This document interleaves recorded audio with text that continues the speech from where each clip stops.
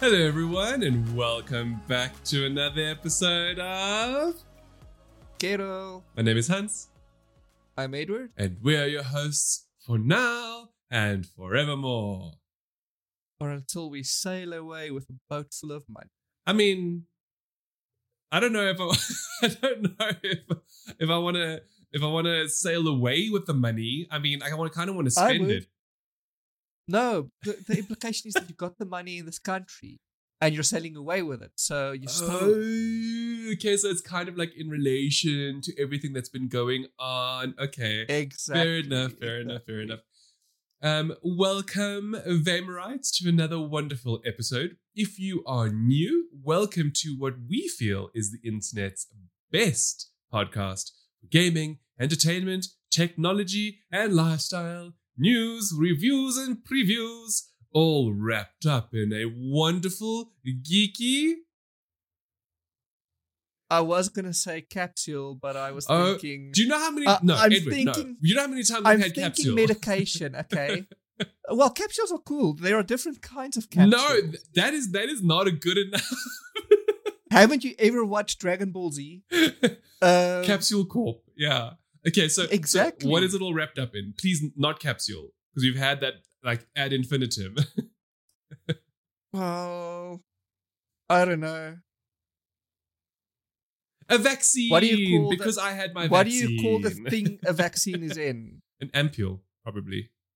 There we go, an ampule. Okay, so because the vaccine itself can't wrap around something. Well, either way.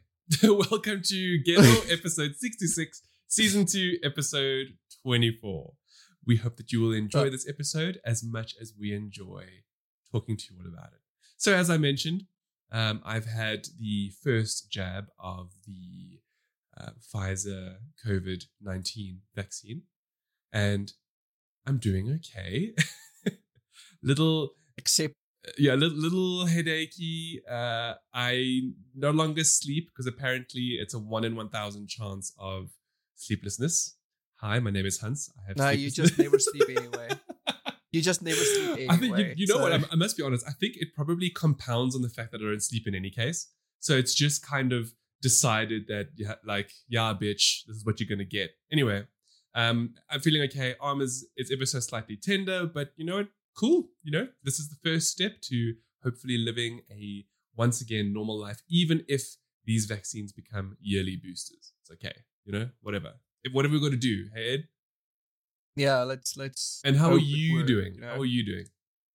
I'm good. I'm decent. I've been having like what do you call it? A continual headache, I guess, for days and days now since the last. You know, I can't even say on my side that I'm living with it just from the vaccine either. I think it's just winter and the cold. Yeah, and just the dryness of the air. This constant dreariness, you know. Yes. Yeah. Okay, well, I suppose we're both okay. And so let's get straight into the weekly question that we normally have. And Edward put this one forward because it actually links through to one or two things we'll speak about within this episode.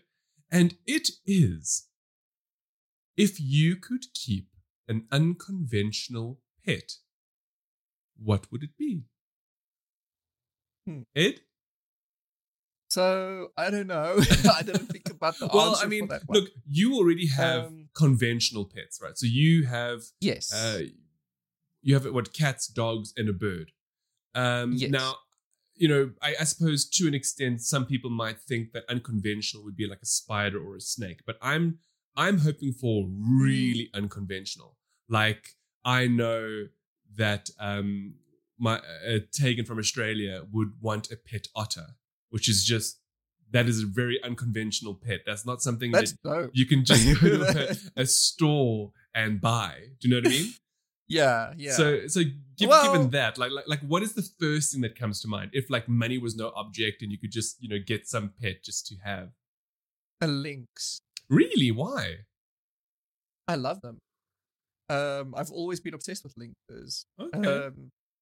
And I like them a lot. I don't think you're allowed to, except for the caracal, you are allowed to own a caracal if you've got a license, but you're not allowed to own a lynx. I Well, the did actual not know proper that. lynx. Wow. All right. So yeah, I would have a lynx. That is interesting. Yeah. That is very interesting. What about you? A dinosaur. An animal that exists. No. It was unconventional pet. Okay, and if money Okay, was so no a object- crocodile and or bird. No. You know. This is the strangest part. This is the strangest thing. So I don't actually like reptiles, and I'm not into birds. Like for me, a pet it's a cat or a dog. You know, I don't give me rodents. Don't give me the lizards or like stuff like that. And yet, Mhm. would I love a pet dinosaur? Love a pet dinosaur. Yeah, What like kind a of pocket dinosaur? raptor. Right? That wasn't the thing. So like, as much as I'd love to say something like a velociraptor, I don't want to kill myself because that's what will happen. It will inevitably eat me. Okay? Much like how snakes sometimes bite their owners and wrap around their arms, and it's a reptile. The reptilian brain is not suited to captivity in that sense. All right. So Or at least it's I would think making maybe rebellion. something herbivorous. So maybe, with some extra gene modification, kind of like how you get mini dogs, right? So I'd get like a mini triceratops or something. But even that'll bite your ankle. Well, I mean, I don't know about biting your ankle. It might stab you a little bit by running into you with its horns if it gets angry, I suppose. So imagine like a mini triceratops well, horn the in your thing is, ankle. I mean, I couldn't even say like ankylosaurus because if there was one, it would use the end of its tail to knock your legs in. Well, how many herbivore dinosaurs are there? Many. So maybe one of those. But that's what I'm saying. And that'll be an easy to take care of as well. ankylosaurus is also one. So is a Pachycephalosaurus or a Parasaurolophus. Or you know what would be cool? A mini Brachiosaurus. I think that would be cool. That Or yeah, a Patasaurus. That's the or some, long one. Yes, correct? something like that might Yeah. actually be cooler. Actually, there's this photo long ago now. I still have it somewhere on Facebook, where a bunch of cats were eating, and from far away it looked like a bunch of brachiosauruses. Oh, I've seen that. No, Yes. there were lemurs. There were lemurs. Oh, lemurs! And see, I can envision that kind of thing in your backyard. And I think, yeah, that a mini brachiosaurus, that'll look I'm down. perfect in your backyard. I'm down for mini brachiosaurs. Now Yeah.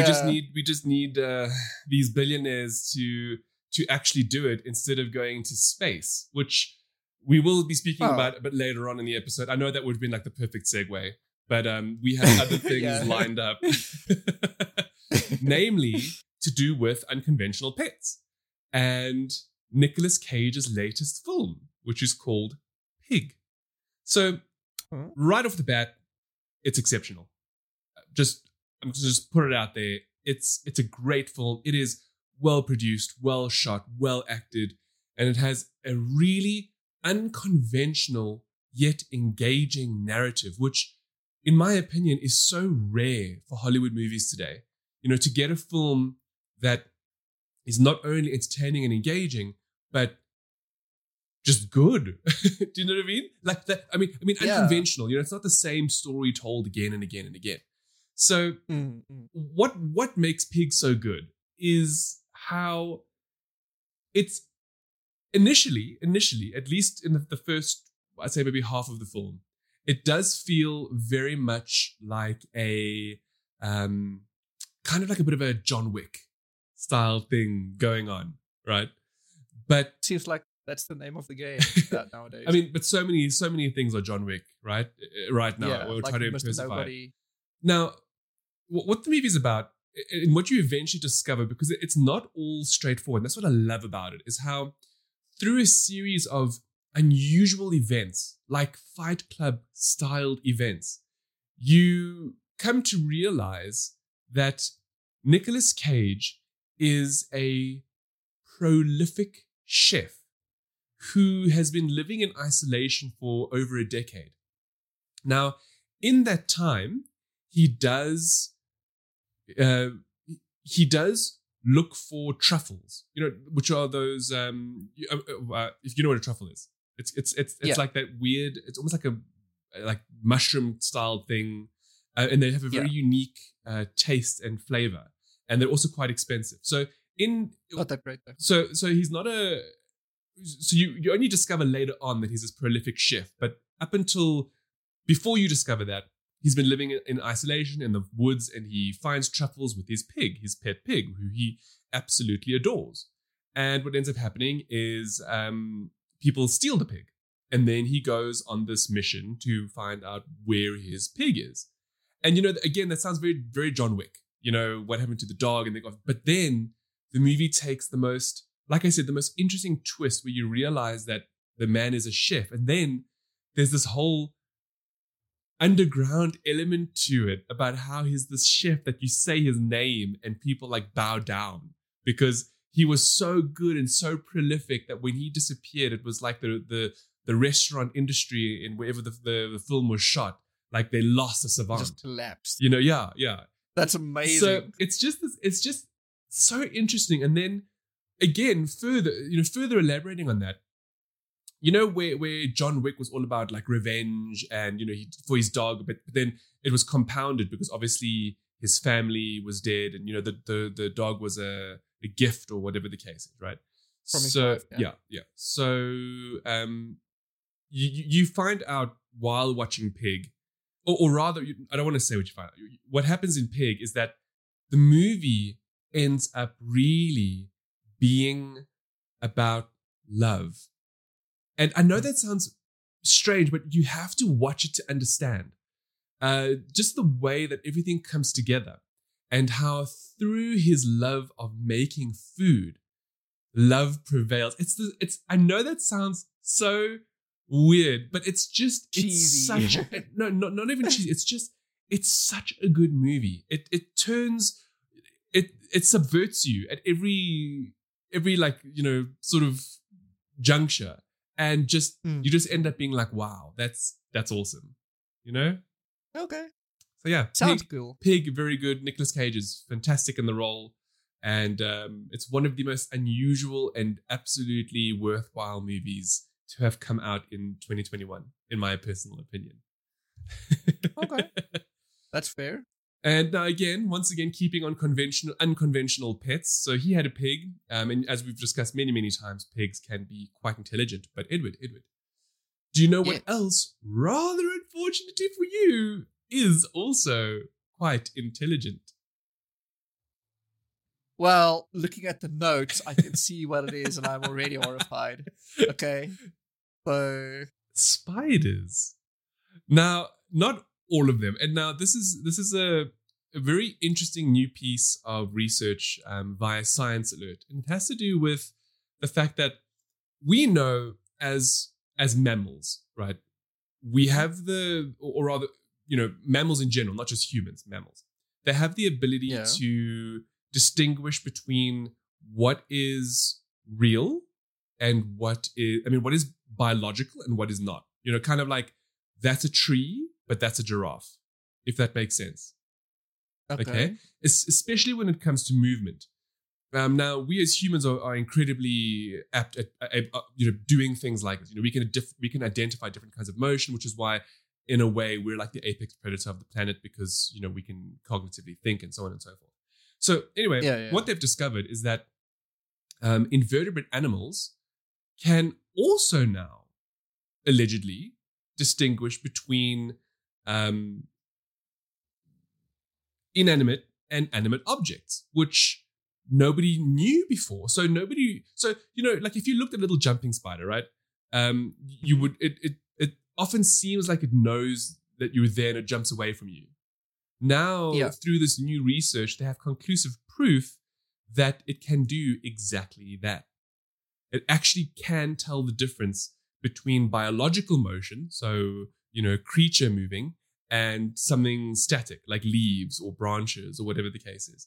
And the research is interesting because it's the first time that they've been able to create a reproducible test, meaning that they can now test other vertebrates. I mean, I don't think that's fascinating. As always, we will That's link. not bad. We'll Yeah, link to okay. the article, and you can go and read a little bit more about it and how they did it and so on and so forth. So Ed, tell me, Yeah. now that you know this, Yes. how does it make you feel? Even worse. Even about the spiders. Because that just means now they know when to look out for a human. So now they know when to bite me or bite you. You see, and kill now, someone. that's the interesting thing about it, because the study specifically looked at little jumping spiders because, of the way they move and react in that. So it didn't really, pay careful attention to whether a spider knowingly knows what you are before it bites. A majority of the time, from what I understand, that comes down to self-preservation as a means of, protecting itself versus, dying at your cheek, or whatever the case is. But yeah, I wonder if they could maybe adapt this at a later stage or in the future to, find out a bit more.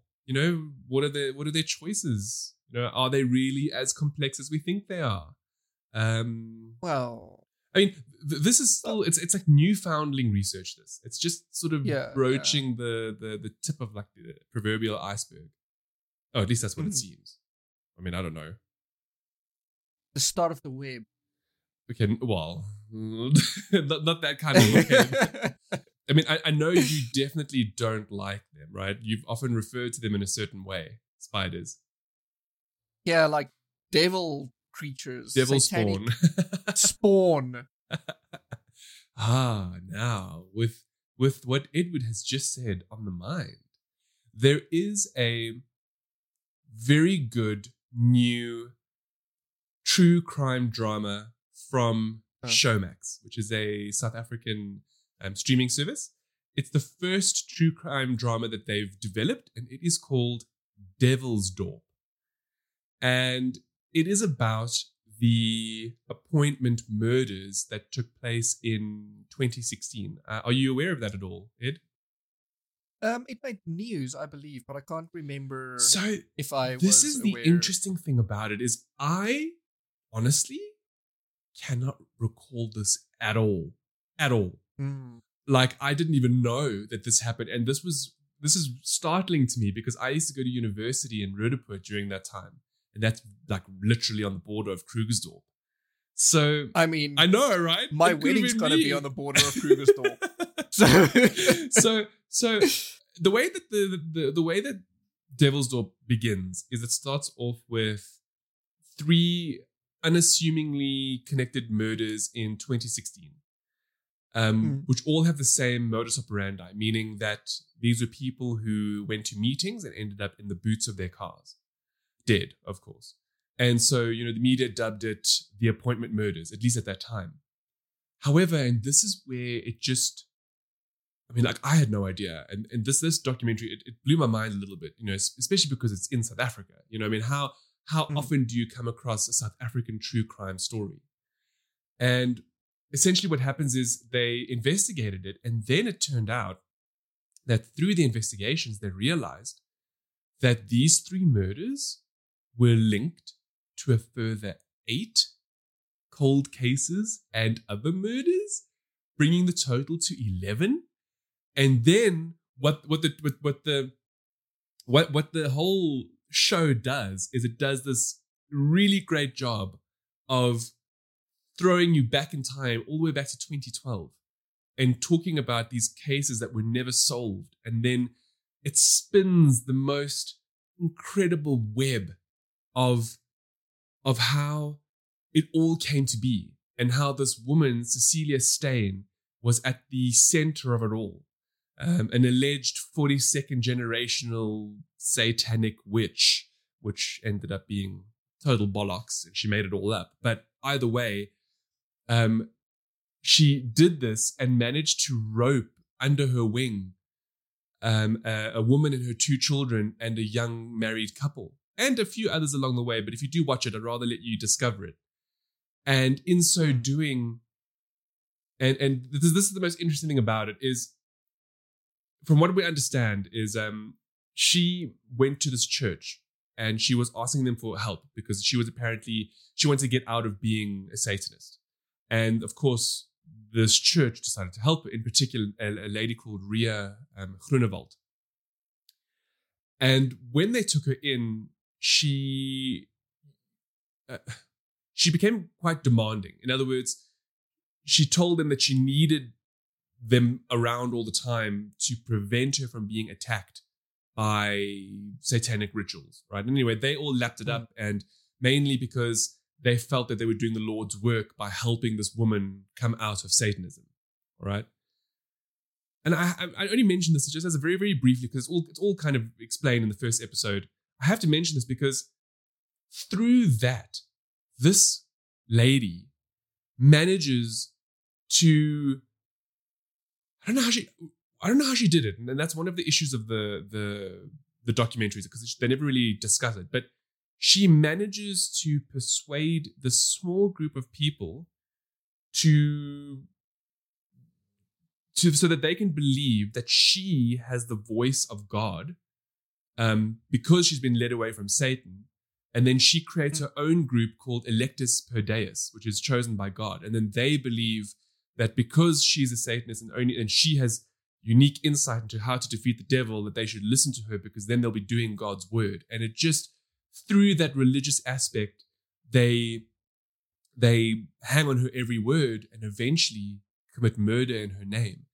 And it's just the most fascinating look at how normal people can get pulled in and sidetracked because of either their intense belief in something or because they have a void that they're trying to fill.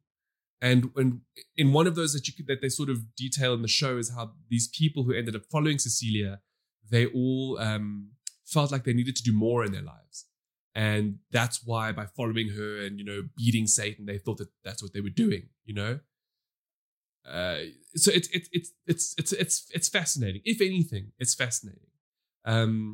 Ariel wrote the review. It's really good. Go and read it if you have a chance. Alternatively, feel free to binge watch it from the 29th of July, exclusively on Showmax. But it's not perfect. It has its faults as well from a documentary standpoint. And by that, I mean, it never really answers certain questions.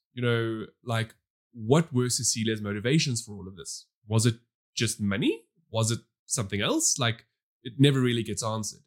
As well as like the psychology behind how she technically formed a cult. That they don't really get into it very much, which is a bit of a shame, because those are very interesting topics that they could have fleshed out a little bit more, just to make it a bit more rewarding for the viewer to watch. Interestingly enough, and as Ariel puts it in her review as well, one of the reasons why those initial cold cases never really went any further was because they were derailed by the fact that the original colonel on the case was so obsessed with the occult, and that he kept saying it was an occult, it was occult related, but it actually wasn't. And because of that, they never linked any of the future cases to it, if that makes sense. How was it not related to the occult? So, look, it does a good job of the show does a good job of looking at a lot of professionals, right? Those from the cult-related unit in the SAPs, as well as psychologists and other people. And through their analyses of what happened, they clearly tell you that just because somebody has written or has put a demonic symbol on something at a murder scene doesn't make it occult-related. Because generally, but that's what happened. So in a lot of those murders, there were occult things. Like somebody left like a werewolf toy there. Or they would put a chicken claw somewhere in the scene. Do you know what I mean? So the initial, what I'm trying to get at is that the very initial colonel was so obsessed with the occult perspective that it actually made the cases run dry. And why I have to mention that is because, unfortunately, Devil's Dorp, the show, does the same thing.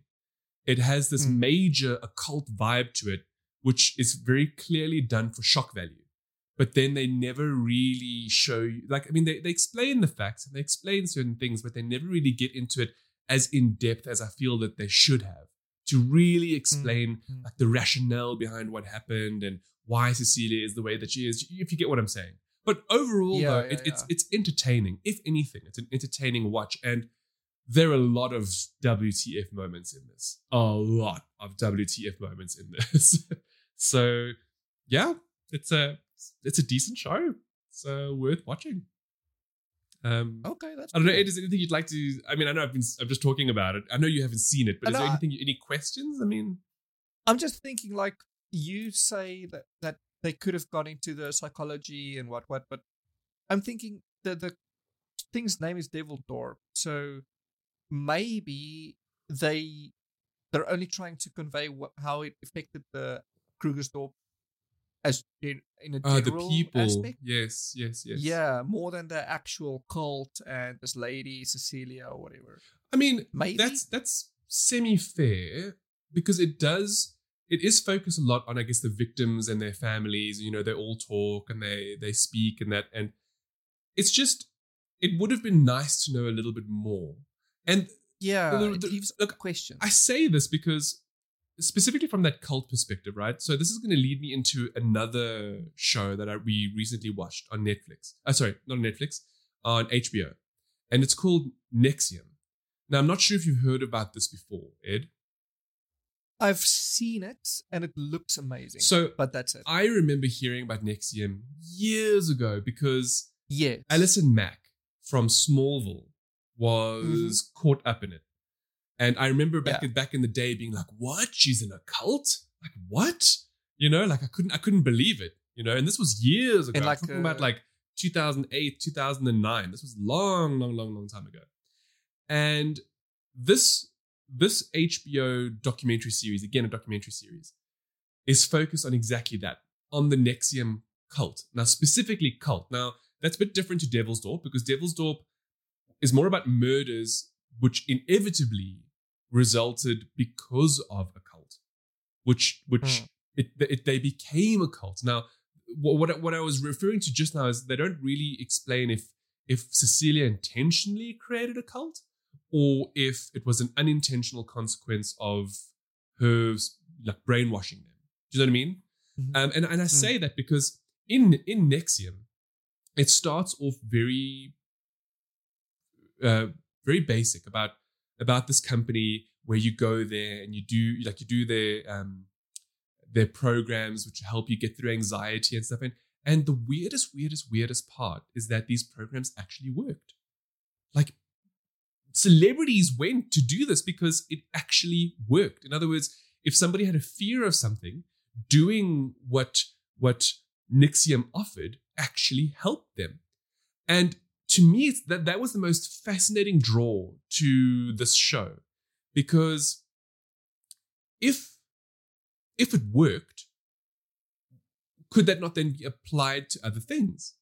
But then everything starts unraveling, and you start realizing that this Keith Raniere guy, who is the head of NXIVM, actually employed a lot of psychosocial psychosocial methods in the way he speaks and talks to people and in his courses, that without it being blatant, inevitably prep you to, you know, listen to what he has to say. Like whatever he says is gospel. Jeez. But there's so much more to it though. Like one of his heads that worked with him in the company, she was, I think at the time, America's #1 neuropsychologist. And she actually had written papers on hypnosis and so she was a neurolingual, I think, psychologist, something like that, where just by using voice, you could persuade people to do things and to believe things.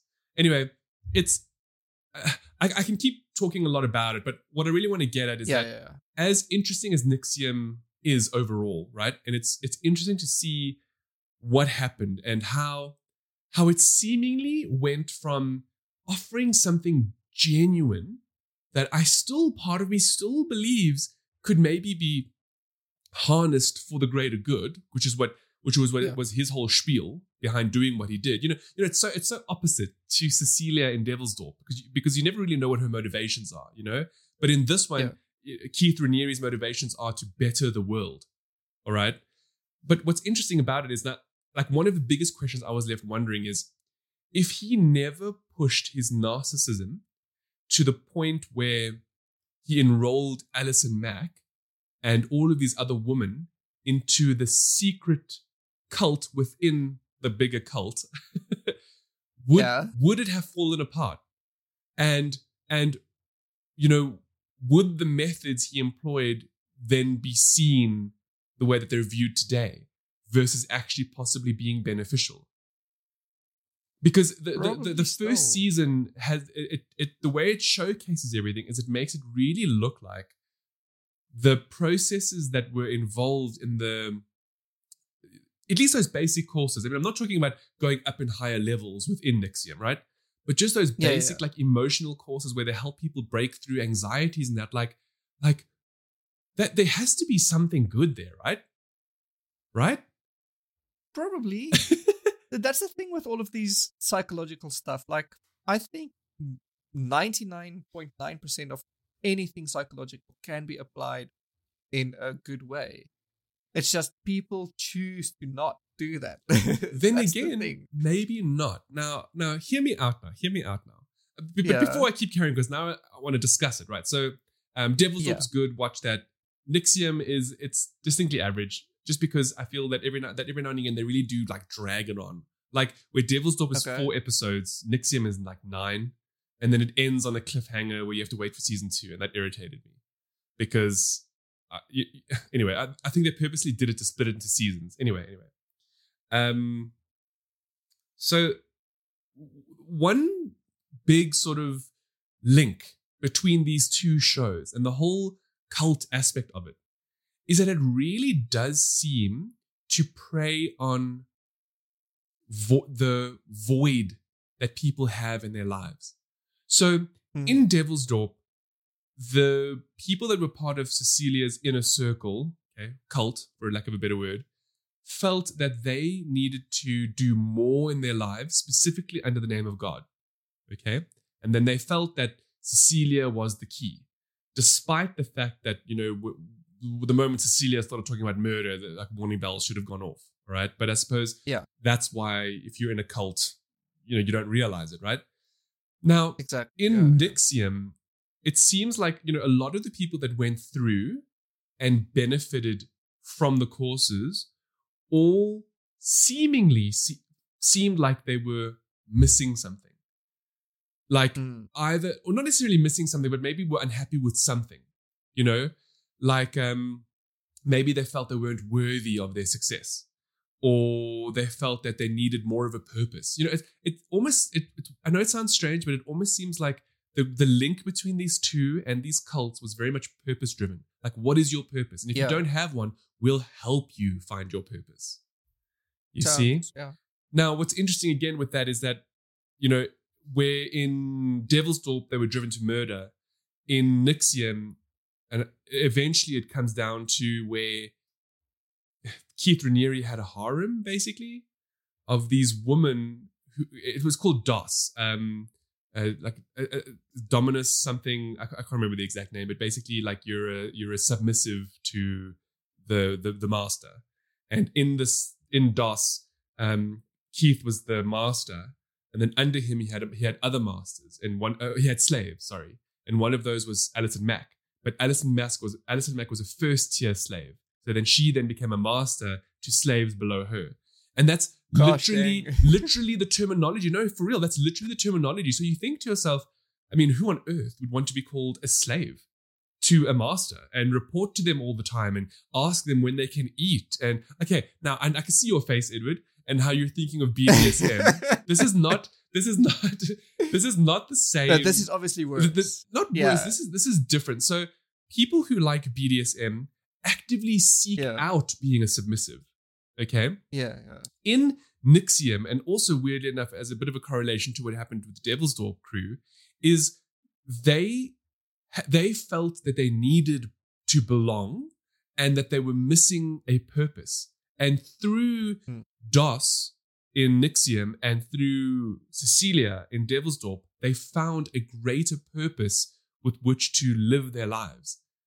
You see? And then in that, they sort of become, I suppose, I don't know how you say, brainwashed, I guess, to believe that whatever this master or guru that's helping them so much can only want good for them. Despite the fact that both of these cult leaders would actually, on several occasions, break down their members. But of course, that's obvious. That then makes me think of Stockholm Syndrome. That's kind of how it works. No, it's like Stockholm Syndrome. You exactly. Break somebody down to the point where they feel that being broken down is actually a reward. Yes. So it's weird to talk about like two cults. That wasn't the purpose of the last 2 weeks in my life. We went from watching Nixium to watching Devilsdorp, and it just so happened that, as we were watching Nixium, the public relations rep for Showmax was like, "Hey, we've got this show. Do you want to watch it?" And I was like, "Yes, I want to see it." Of course. Yeah. So it's just interesting, and yeah. That sometimes when people talk about cults and stuff, you think of psychotropics, right? Sometimes cults do use that. Like I think I can't remember, there was one way back in the past that used I think it was heroin to sort of get the people to stay with them and to be in a perpetual high to reach nirvana or what. That's a common sex trade tactic. There we go. Yeah. Now, this is not really related to cults, but I'm bringing that up because we've mentioned CBD on the podcast before. And one of the ways to take CBD is to put it under the tongue. And I've often wondered, does that actually work? There's always that gets absorbed faster into the body, And I was left wondering, is that really true? So I've started taking CBD oil because I'm trying to get myself to sleep, despite not ever being able to, and last night being one of the worst nights I've had in a very long time. And so I thought, well, does it actually work? And it turns out that yes, actually, putting stuff under your tongue is a legitimate thing. It's actually called sublingual administration, where sublingual is it's a Latin word for under the tongue. Below tongue. Right? Isn't that cool? Oh, okay. Anyway, so I looked just a little bit more into it, and it turns out that because the mucosal membranes are quite thin, putting any medicine or whatever under the tongue, it actually absorbs straight into those mucosal membranes, and then from there it goes straight into the veins that are there. And it turns out that your main arterial veins actually, when they go up in the back of your neck, they actually split down under your tongue, and that's why when you put things underneath there, you can absorb it a lot quicker, right? Children are stupid, and I remember being in high school. There was stories, and it happened to one kid in our, not in our grade, in the grade after. They put chalk under their tongue. Why? And they fainted. I don't know why. Maybe it was some TikTok thing. I was before TikTok. Yeah. I'm still too old to understand it. Do it for the vine. And they fainted. And this explains why. That's interesting. Yeah. Well, I mean, what was in the chalk? That's what I want to know. Well, chalk, I guess. No, but just coal. I don't know what is in chalk. What is? Isn't chalk? It calcium? Isn't chalk calcium? Anyway, so chalk. What do you think could be in chalk to cause people to faint? I mean, well, of course, chalk what is under the tongue, of course. What is in chalk? It's a carbonate rock, a form of sediment, limestone. That's what it is. Well, I don't know. I've never heard of limestone making people faint, but okay. Neither have I, but okay. That's chalk. Well, look, anyway, it's apparently a very effective means of medicinal administration into the body. And, that's cool. Helpful if you want to kill yourself. Sorry, I didn't mean for it to go that dark. Or heal yourself. Actually, yes, to heal. Let me just put this disclaimer out there. If anybody ever is thinking about harming themselves in any way, please seek assistance. I will tag this particular section with a repository for if you have terrible thoughts, to please think them through, because that's not actually what I Yes. meant. It was just a very, very poor segue to a movie called Blackbird that I want to talk about, because it actually has to do with assisted suicide. Yes. All right, so back from that. Sorry, I'm laughing. I know, but it was really bad on my part. Okay, so Blackbird is it's a decent film. It's good. It's incredibly emotional. If you watch this, have tissues with you, because you're gonna cry. You're gonna cry. It's just one of those films.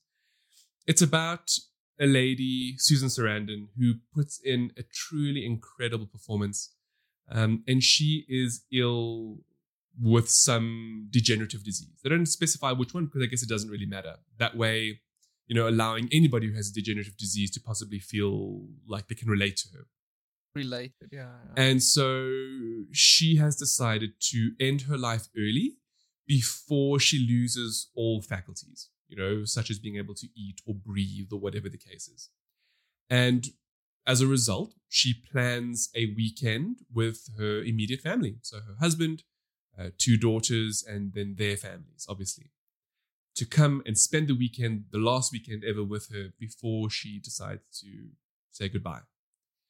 And it's beautiful and very sad, very, it's touching. There are a few moments, and you wonder why they were thrown in, but at the same time, all believable though. It's not out of the realm of possibility, depending on what people are going through and, that kind of thing. It also stars Sam Neill, Kate Winslet, Rainn Wilson, Mia Wasikowska. It's a very, very strong cast. It's very sad, but it's a good movie. I thought it was a good movie. It was well acted. But I can understand why people wouldn't enjoy it, because it is very sad. The whole movie is a low note. You will not come out of it feeling good or happy at all. It's one of those films. But overall good, because I suppose the message is to make every moment count. Not that you meant to take your life away, whatever. It's to make every moment count and spend as much time as you can with those while you still have them. Yeah. I think. Plus, Susan Sarandon, she's amazing. She's so good. So I imagine, she's so I imagine good. her delivery is she's so phenomenal. So good. Now, Yeah. for those of you who are watching the video, you'll have noticed I have spectacles on. These are brand new. I literally picked them up before doing Gettle. I don't know why I got them, because I don't feel my eyes are that bad, but it's more so to help with, because I'm behind a screen for so many hours per day, and my eyes are taking strain as a result. And with that in mind, I see Edward has a post here about how our evolutionary origins may be a lie, and maybe this is why I have spectacles in my life at this point in time. Probably not. You're just old.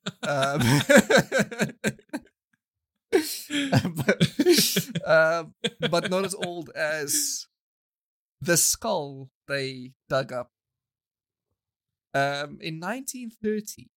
Already? So why yeah, are we hearing about it now? Because now there are more evidence to lead us to believe the origins of the skull is might change the way we think of our own origins, basically. So for the longest time, we are Homo sapien. Okay, that is our genus. That is our evolutionary tract, essentially. For the longest time, it was believed that we have come from the Neanderthal, yes. Which is, I forgot which Homo he is or they are, but essentially that might not be the case, since so to backtrack a bit, they found the skull, a big skull, bigger than usual, in 1930 in Harbin City. Now that's close to Heilongjiang in China, and that was put away on display in the Hebei Geo University at the Geoscience Museum. So I think it was just standing there for like, what's it now? Almost 100 years. But that's new crazy. evidence suggests that this skull called the skull is actually not Homo sapien. It's actually Homo eongi, which translates to dragon man. Ooh. No, I thought that's Longi. It's actually Iongi. Ooh, tell me more. Yes. Now, I don't know where the dragon comes from. To be fair, the first thing I thought when I read this was, oh shit, we are reptile men. But no, that's not the case. This is like my thing. I'm just like, what? What are you trying to tell me now? Like exactly. I should have perfect eyesight then. Because all dragons have perfect eyesight, I guess. So yeah, the new studies have found that the Homo eongi lineage may be our closest relative, and not the Neanderthal, which is actually quite funny because the skull, number one, it was perfectly preserved. They found it in such a perfect detail that they could figure out morphological details critical to the understanding of our origin, our evolution, of the Homo genus. Now that's Homo sapien, Homo eongi. Is this kind of like almost like a missing link that they've found or something? Not exactly, because obviously we still don't know exactly where we come from and how we evolved from apes. That's still up in question. Assuming we did. Assuming we did. See, that's so that they're not filling that gap. They're just filling the gap of where we actually may have come from instead of where we thought we did. Because it's all up it's still all up. We don't know these things. We think we do. So, like all ancient skulls, this one is also tiny. It won't hold a fully grown human brain like all of them, because we just evolved to have bigger brains. But it is a bigger skull than all of them. It's the biggest one we've ever found. And just like all of them, they have square sockets. They have big eyebrow ridges. Yes, and basically all of those, it's the same. Wide mouth. Okay, but I mean, I was just gonna say, I was like, you're tantalizing me here. You keep telling me all the things that are the same, but I want to know what's different. Okay, so basically,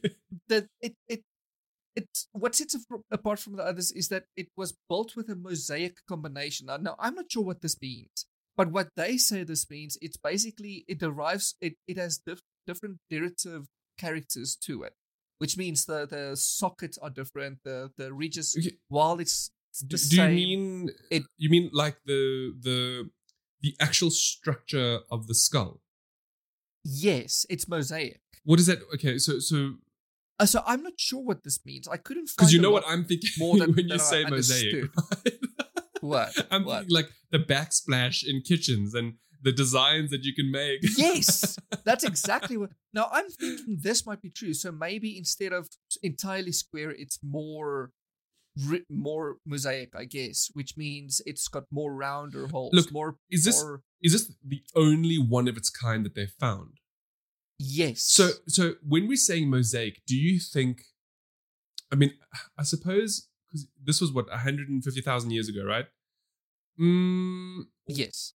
I mean, this is now, I know you're talking about actual science and like legit things, but like, what if there was another civilization that was That's what I'm saying put as together? Well. That's my belief, okay? That's what I believe as well.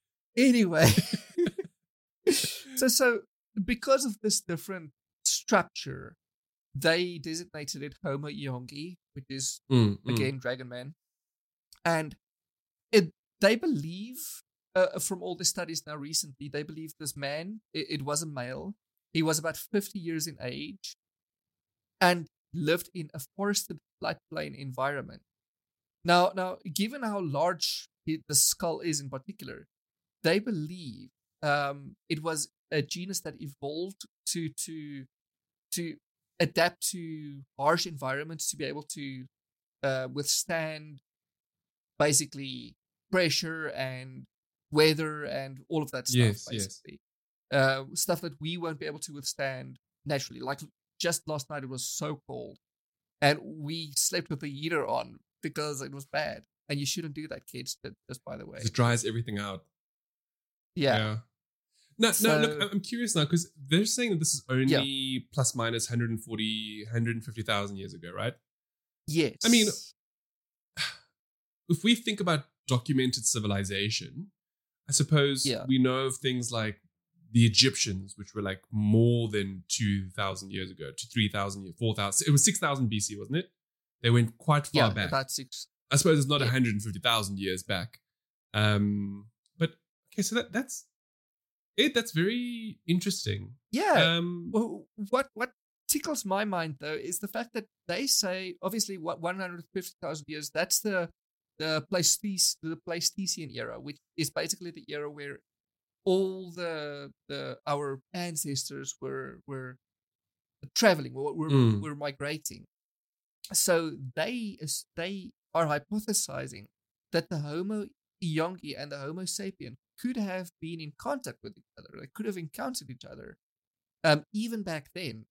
And You think they this could have mated? obviously leads. Or forced. That's the I thing. suppose. Could be, and this is why they think this is a closer relative to us than the Neanderthals are, because the Neanderthals Oh, I see. they were too dumb to migrate. Did they basically. reconstruct the face so we could see what it looks like? There are reconstructions on the internet that you could find, Okay. but it wasn't done by these researchers. Oh, I in see. particular. I see. So googling it, yes, you can find reconstructions of the face, and it looks like just another Neanderthal. To be fair, to me, they all look the same.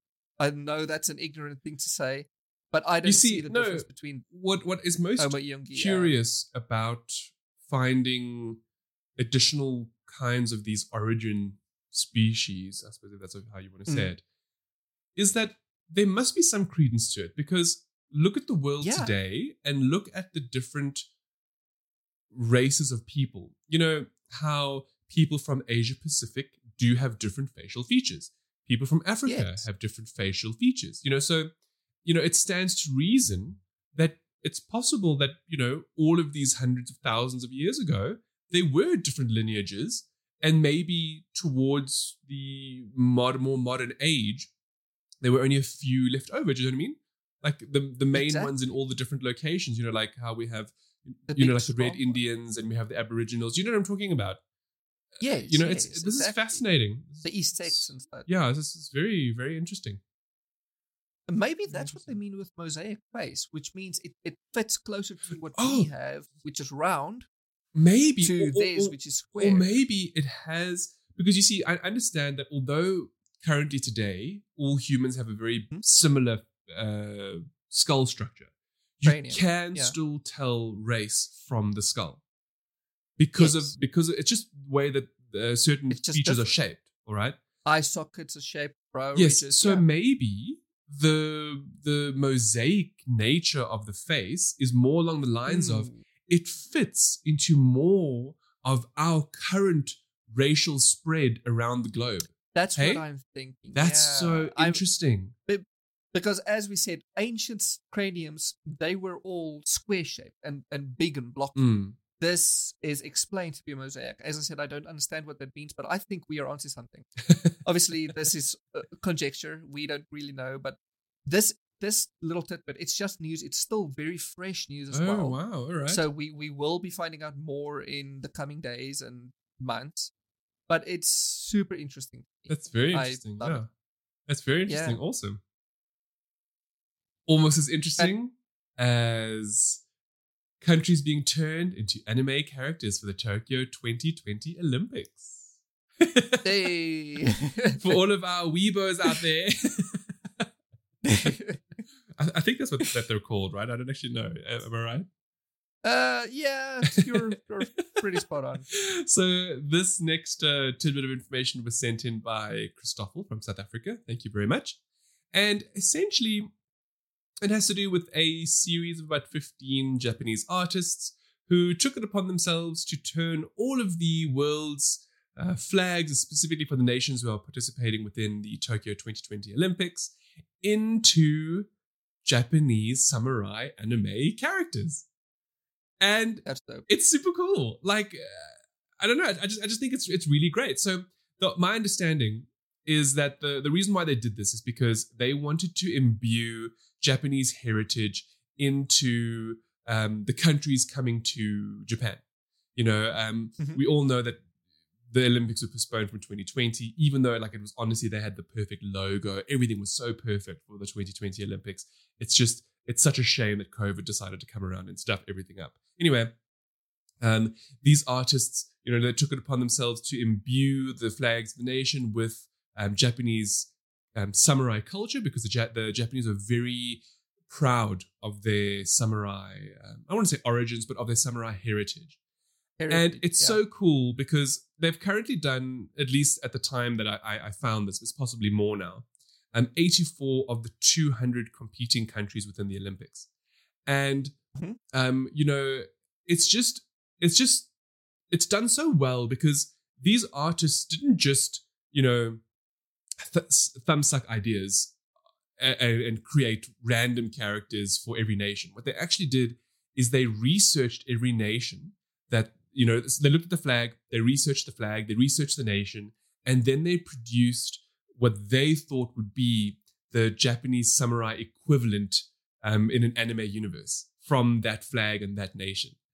And it's so cool. I mean, they even went so far as to write little blurbs for like the strengths and the weaknesses of the characters and their personality. And I think it's so cool. Like it could be turned into a video game, It's super cool. My only gripe with this is like, okay, so it's amazing because like the Mexican flag anime guy, he has an eagle or a hawk. I can't remember because the Mexican flag has an eagle, which is amazing. My gripe with this is though that the South African guy, which looks amazing, he doesn't have a spear. Does he though?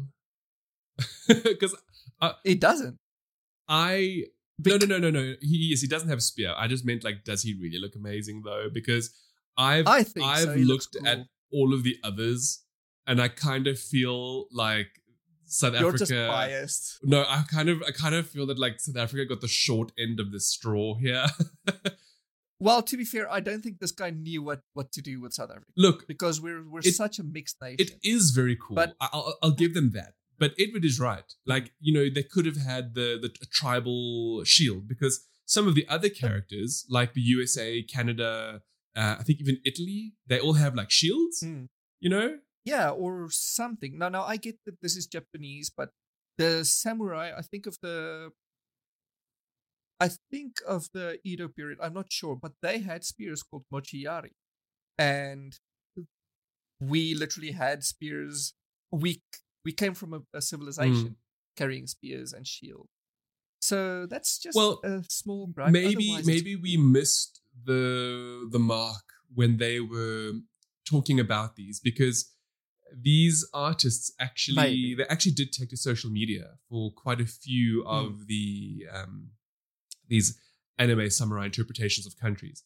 And like one of the examples was that they actually drew Spain to be a bullfighter. And then a lot of people actually pushed back because bullfighting has become quite controversial in Spain. They're actually trying to outlaw it. And then Spain was completely redone. And now the character looks absolutely incredible. So, I'm wondering if maybe South Africans just didn't push back. Like nobody was like, hey, can you please give him a vuvuzela? Exactly. They didn't push back because everyone loves the katana. Oh, it's a samurai. Oh yeah, katana, baby. That's why they didn't push back. As always, when we talk about things that we are able to link to, by all means, click the link in the description and you can have a look at... it looks amazing. Look, they do look... I personally prefer some of the other ones versus South Africa. But it's all right. It's still cool. I just feel that there could have been a little bit more, maybe even like a mask, or something. Just a little bit more like tribal, maybe. Just a little bit more South African. I do like the flag bits to it though, like the colors. Oh, of course. I just don't get what looks like. It looks like that bird. A fan. Oh, a bow. A what? Is it a bow? What do you call it? I don't know what you're talking about. It's a bow in Afrikaans. It's a bow in Afrikaans. Do you know which one I'm talking about? The beautiful one with all the feathers. Yes. Gosh, I can't think of it right now. A peacock. A peacock. Oh, in English. A peacock. There we go. Yeah, it's a So peacock. I don't know what that. Actually, I don't think it is a peacock. I think it's actually beads. Anyway, let's not focus on it too much. Maybe, I don't know. Either way, let's not scrutinize the whole thing is artist. cool. Either way, I think it's such a cool initiative, Yes. and I love the fact that these group of artists decided to do something really unique and interesting and different to celebrate the Tokyo Olympics. Eh? Yeah, I mean, it's just cool. And you have more Olympic info. Do you know what Ed? else? Yeah, what else the Olympics have done this year that's different? Do tell. For the first time ever, the Olympic company, I don't know if it's a brand or whatever it is, they have implemented renewable beds, because as you know, the athlete villages, every 4 years the Olympic happens for 5 years. Many of these athletes, hundreds, You mean thousands the of sex athletes villages? need to be. I guess so. They need to be obviously given a bed to sleep in, you know. And for the first time ever, this is now cardboard, which is made of all the fibers ever. Now, because of its cardboard, though, many people, especially this one Olympic athlete called Paul Kelimo from the American team, he went to Twitter to be all, oh no, this is cardboard, so you can't have sex on it. Okay? Listen. The Olympic villages are known for their for their prolific pumping. Okay. Yes, I mean, for the Rio Olympics alone, they issued 450,000 condoms to their athletes, which is about 42 condoms per athlete. Jeez. Now that's bad. We've obviously missed that calling in life. We should have been Olympic stars. Yeah, right. we would have been richer, that's for sure. And happier. Well, yeah. Evidently. But no, it turns out that that's a gross fake news. It turns out these beds can actually hold up to 200 kilograms of weight. Okay. And the average athlete in Rio was 72 That's kilograms. light, hey? Sure.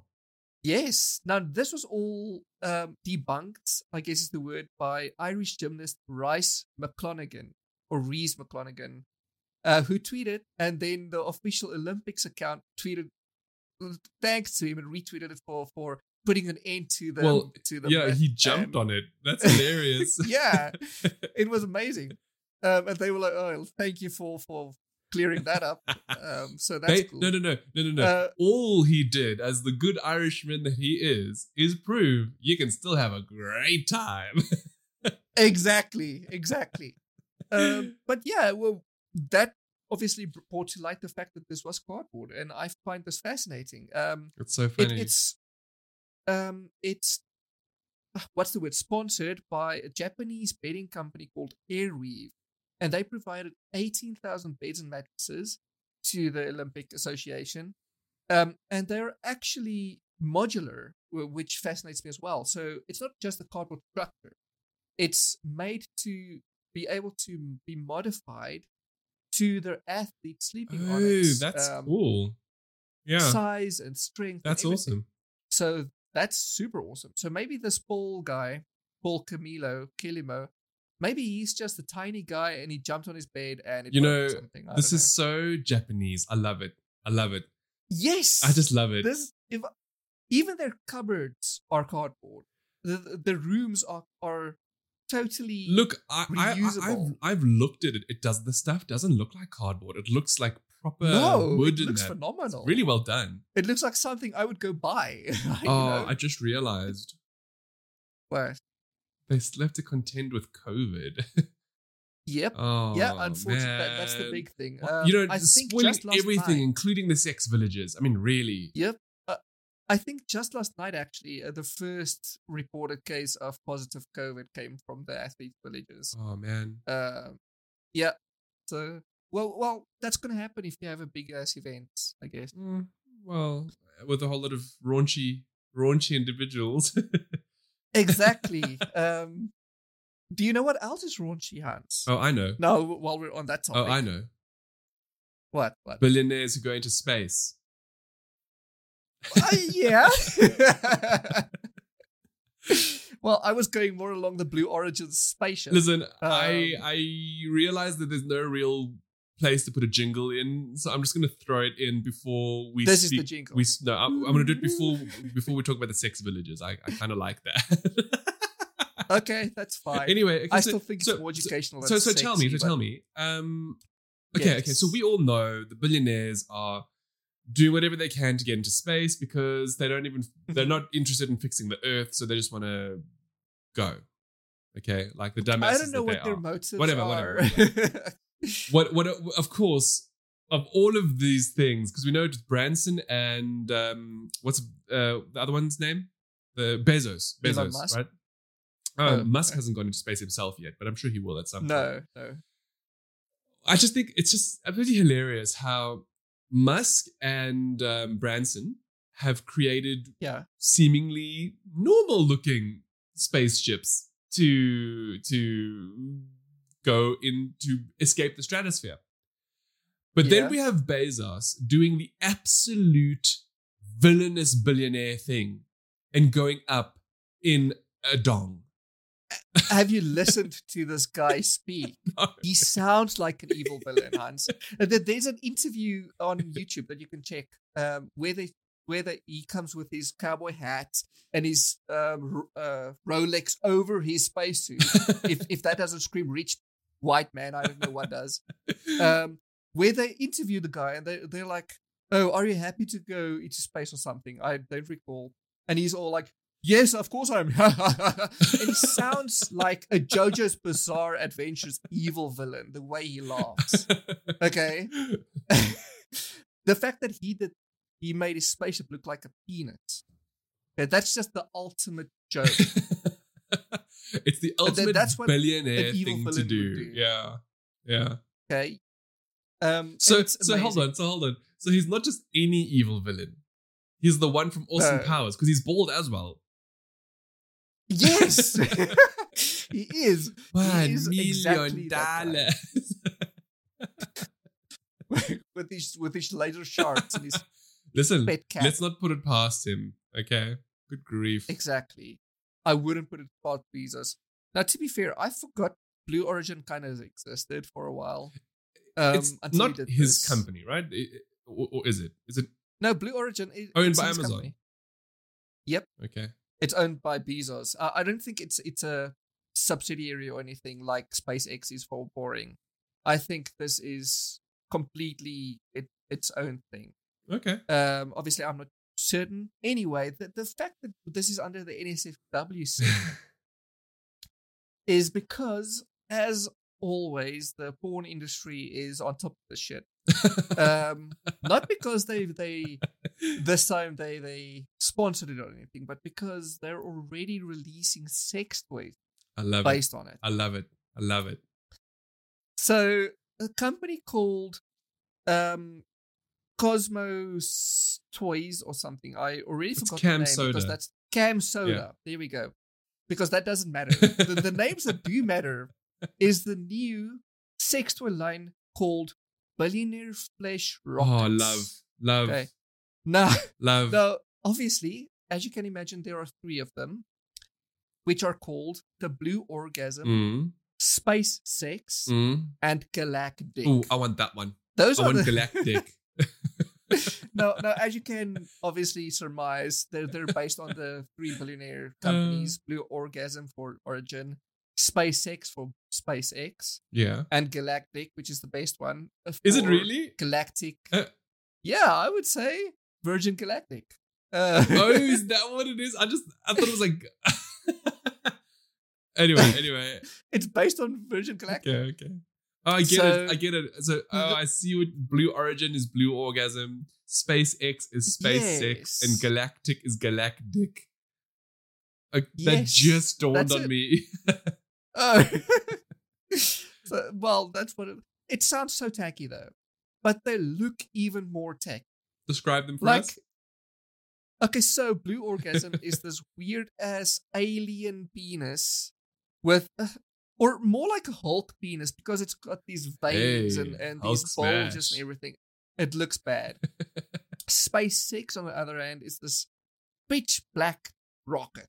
It doesn't look like a penis. That's more me. I like minimalism. I would go for the It's SpaceX. so vanilla, though. Yeah, but it's still No, personally, I would go with Galactic because it looks like a great white shark with like a penis tip and like fins, shark fins, but it's obviously rocket fins. I assume they didn't really try very hard, pun intended, to emulate these toys on the actual rockets. Because Blue Origin's rocket needs no imagination. That thing is a giant penis. Exactly. If like SpaceX is the one without the imagination, I would imagine that would be Blue Orgasm. You know, if you look at the actual rocket. But no, it's this actual monster pee you're getting if you're buying this one. This actually irritates me a little bit because all this just screams first to market so we can get money because it's funny. Instead of actually giving us something that looks like the Blue Origin rocket that you can masturbate with. Missed opportunities, guys. Missed opportunities, honestly. That's exactly what I'm thinking. Cam soda. And I don't know, it just looks cheap. Shit. It looks tacky. Yes, because there's no originality. They took off-the-shelf toys and just gave them cool names. I mean, really? That's Actually, now that I look at the image, Galactic looks like that whatever you get from if you make a toy out of Splice, the movie Splice. Oh no! Nobody wants that. Nobody wants that. That's what Galactic looks like. Goodness. Okay, that's not great. Do you know? Oh, that's just. Oh, I see. Yes. It's finally put a photo here for me to see. No, these are SpaceX is the best one in my personal opinion because the other two don't even look like rockets. It's just very disappointing. It's a toy rocket. Very disappointing. All right. Well, please check the link. Yeah, it was a tiny. Go and check it out. Please do. I thought it was interesting enough to mention. Yeah, it is. It is, Edward. Well done. And yeah. Well, on disappointing things, right? Because exactly. Yes. Even Edward's disappointed by this. Is Gunpowder Milkshake from Netflix? Avoid. Don't even bother. It's thank you so much for coming to my TED Talk. I dig that, Hans. Actually, like it's so bad we don't even speak about it. It's not.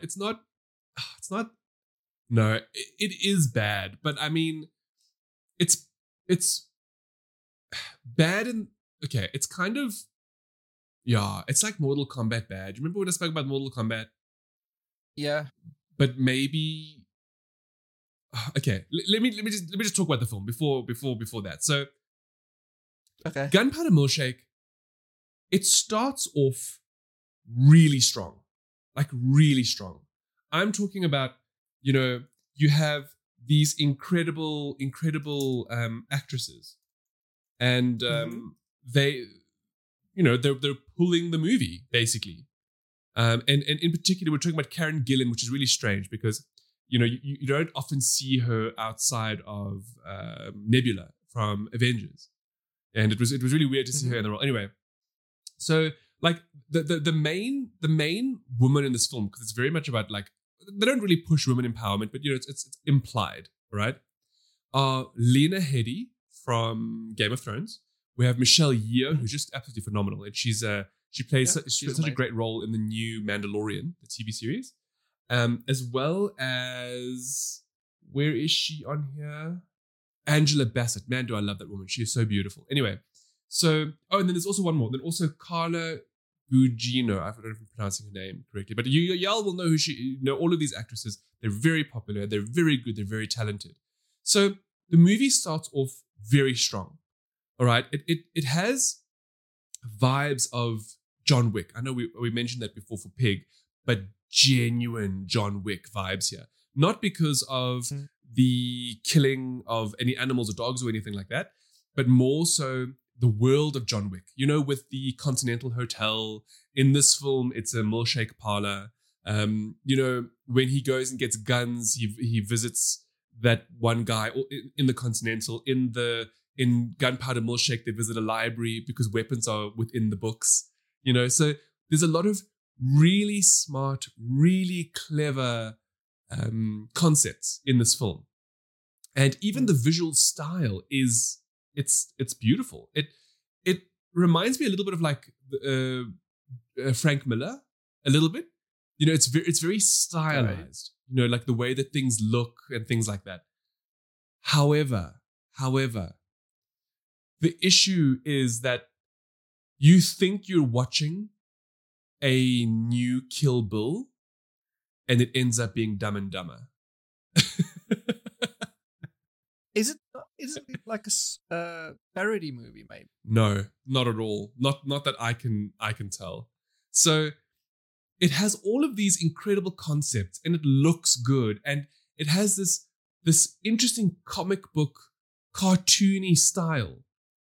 But then it just completely loses the plot with some of the worst one-liners I've ever seen in a movie. Extremely puerile humor.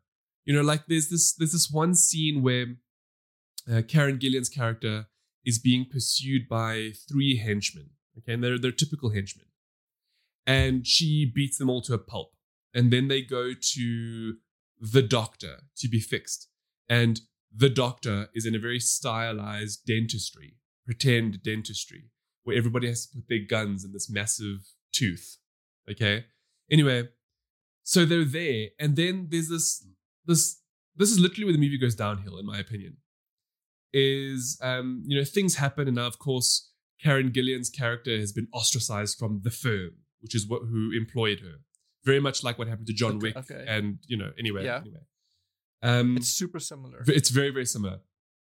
But then, where the moment that you can just tell where there's that switch in, oh, this is stupid now, is there's literally this like 5-minute scene of these 3 henchmen who've all been exposed to laughing gas. And all they do for 5 minutes is laugh about the dumbest stuff in the room with the doctor that they're getting high with. And you're just looking at this and you're like, this is adding absolutely nothing to the story. These 3 characters are inconsequential to the grand scheme of things, and they're actually just very irritating. And that unfortunately becomes the mood for the rest of the film. Unfortunately. Where the rest of the film, look, it has some good moments, right? Like there's this one where it starts off with Karen Gillan has to kill this accountant. Okay. So she goes to the accountant, she kills him or she shoots him. And then it turns out that he was doing it because he stole the money or whatever because his daughter was kidnapped. So Gillian's character is like, oh shit, she feels bad because she has mommy issues. All right. So then she takes the guy to the doctor to get healed and then asks him where the daughter is and goes to rescue the daughter. Okay. Goes and rescues the daughter. And when she's there, she beats those 3 thugs up. But then at the same time, she has to rescue the little girl. And then they go on this other little side mission where she eventually comes up with these masked people who kidnap the girl. And then they have like this piece where they have to switch the money with the girl and they use trolleys. Anyway, so it happens. Then she makes sure the girl's safe and then she chases after them. And as she chases after them, these other guys turn on each other and all kill themselves. And so Karen Gillan's character just watches. She just watches it all unfold. And then before she can get the money, it blows up. So, like, that to me was a bit of a fun scene because, it's interesting that the main character literally does nothing and watches them all kill each other because they're betraying each other. Yeah. But, it was still very over the top, and like the humor's dumb, like, the one guy gets like stabbed in the neck and then there's this whole like, like over exaggerated, like, and then the blood just like shoots everywhere and you're just like, okay, it's not really funny. And then, like dumb one-liners, like this thing that sticks out the most to me was there's a scene where now Gillian's character has this little girl with her the whole time and they go to the library to seek solace because they're being pursued by the firm, which is against them now. And when they get there, Angela Bassett's character is like, no, you a bitch. You don't deserve to be here, right? But she swears. Okay, she says the F word. And then the other woman, then I think it was Michelle Yeoh's character, or it was Carla Gugino's character, is like, no, don't swear. There's a little girl here. So then they start saying fudge for a whole 5 minutes, swearing at each other, but like, fudge you, fudge that, fudge that. And you're just like looking at this and you're just like, stupid. Okay, it's wholly unnecessary. And you're having these... It's forced comedy. Yes. And you have these incredible actresses doing the most, the dumbest lines. You know, like there's even a scene, and it's not even a spoiler, where Carla Gugino dies, but just the whole like, she's like dying for like 5 minutes. It's stupid. It kind of sounds like a movie called Kung Pao. Kung Pao Chicken. Oh no!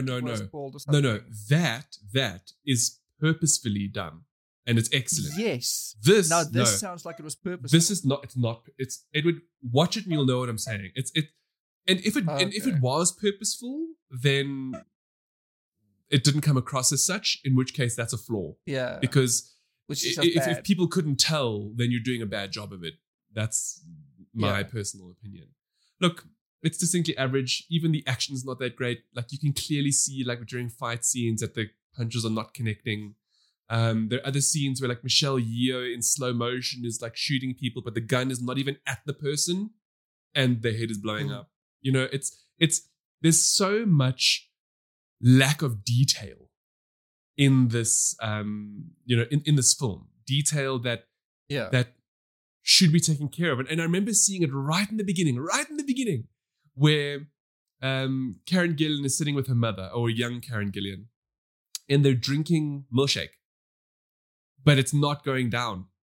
The milkshake wasn't going down. Now, I know that's a dumb thing to fixate on, but anybody knows when you drink milkshake, even that first sip, that whole top piece starts going down, right? And the reason why it was so noticeable to me is because this exposition of them drinking the milkshake went on for like 4 minutes. Yeah, it makes it was just because they were like zooming in on Lena Headey's eyes, then Karen Gillan's eyes, then Lena Headey's eyes, then back on the milkshake, and I'm just like, what is happening?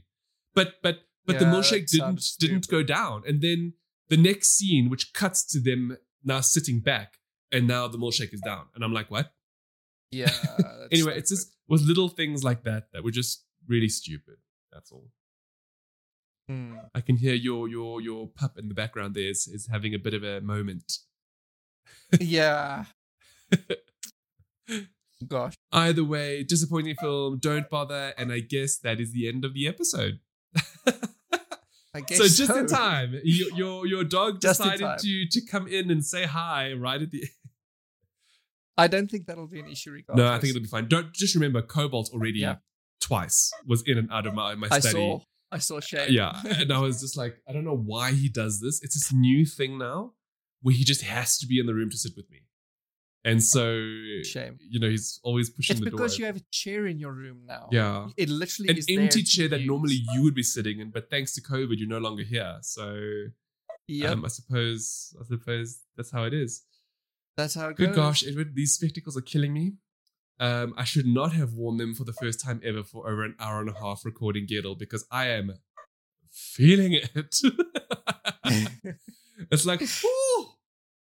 And I can see like perfect. I don't even know why I got them. Anyway, whatever. To get rid of your headache.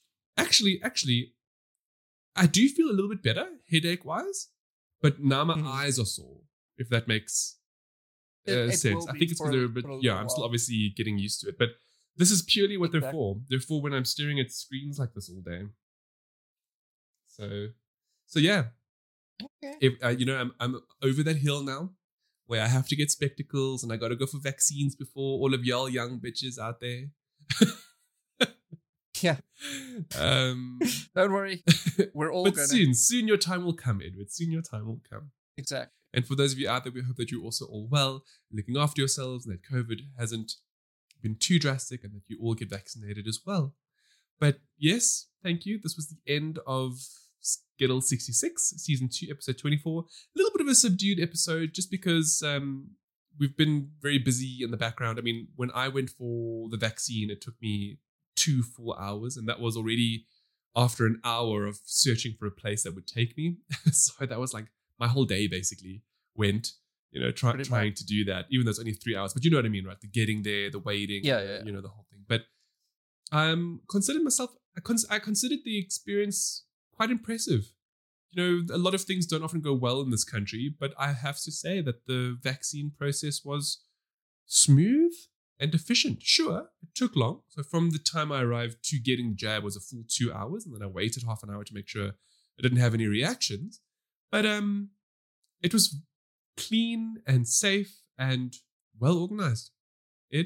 What I would recommend though, especially if you're in South Africa, is if you do want to go for your vaccine, do get yourself an appointment through Dis-Chem if possible. Because a friend of mine did that, and it took her 45 minutes in and out with an actual time slot. So that's a lot better than what I did, which was like I had an appointment for the 2nd of August, but didn't want to wait that long. So because I want to get this done. I want to get protected as soon as possible. I went to a walk-in, which is like a state walk-in facility, and it was very good. But obviously, it took time because they have to take whoever comes. It's not like you're scheduled for this section, so your time is booked. But yeah, highly recommend it for those of you who are of the age to get the vaccine. So yeah, cool, good times. Billy G is very annoying. He keeps talking to me at the back there. And my 5G is not as fast as I thought it would be. Disappointed. It's because it's bogged down. No, it's because I need the second dose. That's it. You only have 2.5. Yeah. Gosh. Anyway, for those of you who listen, thank you so much. Edward and I appreciate it all the time. We hope that you have a lovely week further, and we look forward to seeing you all again next week. Ciao for now. Bye.